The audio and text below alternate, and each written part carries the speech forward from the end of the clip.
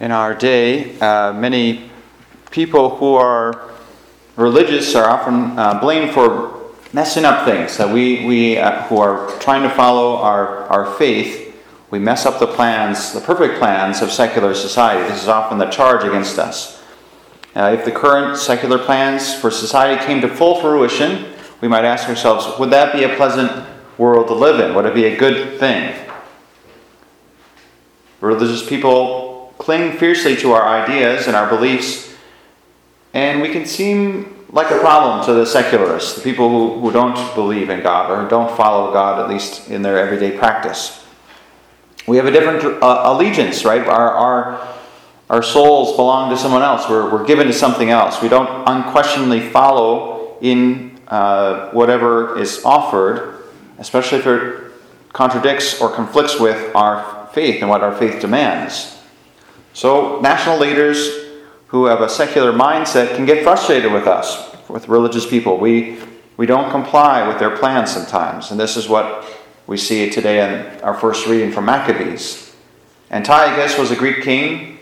He's a sort of a descendant of Alexander the Great and his kingdom. So he's one of the kings that followed afterwards.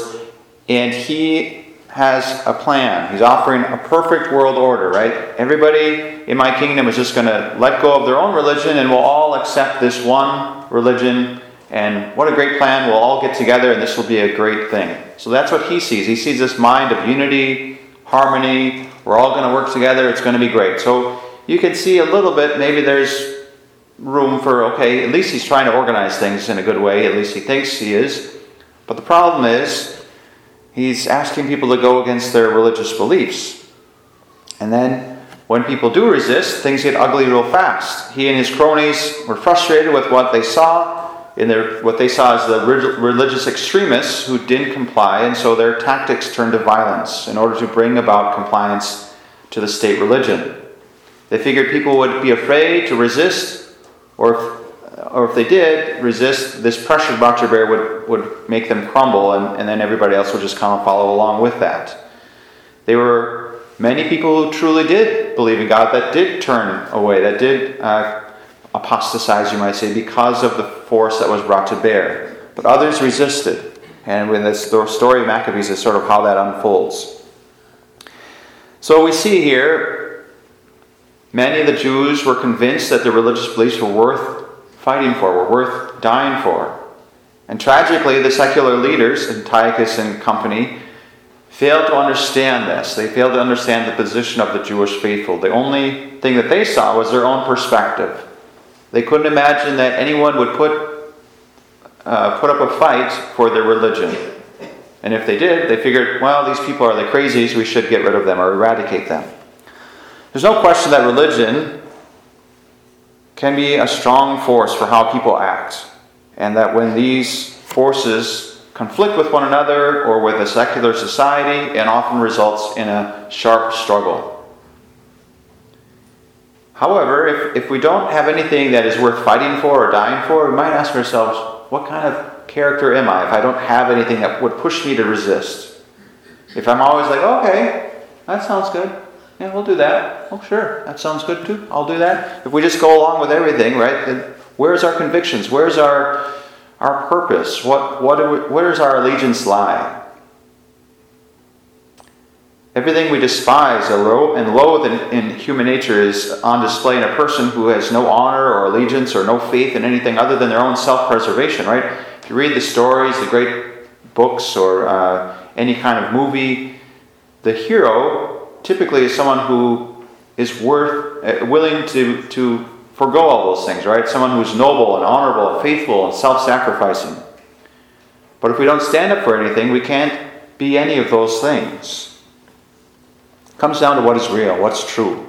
Nobody is willing to die for what they don't believe in. Let's give a simple example. We have lots of bike trails in this area. Lots of people like to come up for biking, especially up in Crosby there in Ironton. There are different kind of biking though, right? There's road biking and there's mountain biking. So if you think you're going to a road biking trip and you pack all your things and your bike and your whatever the things that you do. I'm not a biker, so But all those things, you bring them along, and then you get there, and there's no bike trail, or the bike trail is like a mountain bike trail. You're kind of disappointed, aren't you? Like, I spent all this time getting ready for this trip. I thought I knew what I was getting myself into, and here I come, and it's not what I thought. What a disappointment. What a frustration. It's sort of like that old saying, if you bring a knife to a gunfight, you're going to lose. You're just going to lose. That's how it's going to go. So don't bring that. You need to have good intel. What's the reality of the situation? What do I have here? What's before me? Otherwise, we're going to be disappointed. As Catholics, we're supposed to have a religious worldview. This is a very different thing than a secular worldview. One worldview is prepared for one reality, the other is prepared for a totally different one. We need to know which one's true, right? We need to follow which one is true. Otherwise, our tactics, everything we have, our choices, the kind of leaders we choose and vote for, the kind of people that we try to be, is all going to be in the wrong direction. If our understanding of the objective is incorrect, our preparation and our choices to get there are going to be wrong as well. So there's no replacement for knowing what is true, what is the actual situation, reality. Reality doesn't care if we don't know it or believe it. It won't matter how well equipped we are or how prepared we are. If our basic assumptions are wrong, then it's all wrong. In the end, the only thing that matters is what is true. So if Catholicism is true, then living a secular worldview is a tragic way of living. If Catholicism is completely wrong, then maybe there are some benefits to a secular worldview that it offers us. But one thing's for sure, to be a Catholic or a Christian, while operating with a secular worldview or mindset, makes no sense. Not only do we miss out on the potential benefits of any secular worldview that we might live, but we certainly forfeit the promises of Christianity, which depends upon a life ordered to Christ and following Christ in everything. This lukewarm middle ground, which sometimes we find ourselves falling into, which believes that Jesus is real, but doesn't completely follow him or doesn't completely give itself over to his teachings, that's the worst place to be. That's the worst place to operate from. It might feel like we're sort of hedging our bets, but actually we're just standing between the two bus stops. And there's no buses that are going to stop there, right? Either Christianity is true and we should go stand at that bus stop, or it's not and we should go stand at the other one. But to stand in the middle and say, well, maybe I'll just run to the station that looks best at the moment. Not a good idea. Not a good place to go. Better to stand at one or the other. To use Pascal's wager, if you've heard that term, the opportunity cost of living a secular life is immense. If you're wrong in your choice of saying God is not real, the cost is infinite, right? Eternal damnation. On the other hand, if we believe in Christianity, and it proves to be true, what do we gain? Everything. The gain is infinite. So at the end of the day, our religious convictions are worth fighting for. As Christians, that's what we should know and believe and have certainty of. Even if they bring us into conflict at times with secular society, or with other religions even, because the consequences of not doing so, of not standing up for our faith, not fighting for our faith, are to lose eternal life with God, which for us is the whole point. It's the whole point of living here in this life. Now, of course, we should be charitable. We should be understanding that our role is not to force others or be aggressive or something like that. But there's a way in which we have to stand by our convictions. We have to stand fast, especially when we are challenged. This is simply the reality that we find ourselves in. At the end of the day, we have to stay with the Lord.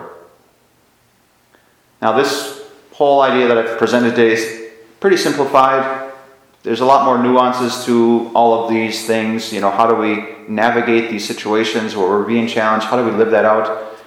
But we should be convinced in our heart, at least, that it is worth my giving everything I have to resist evil, to live as a Catholic, as a Christian who follows Jesus and gives everything to Jesus, rather than this sort of middle ground which does me no good.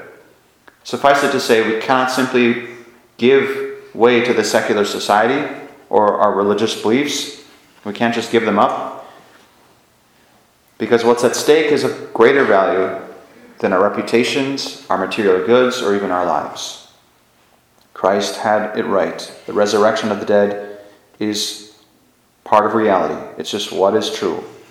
And because of this reality, it's worth sacrificing everything to attain.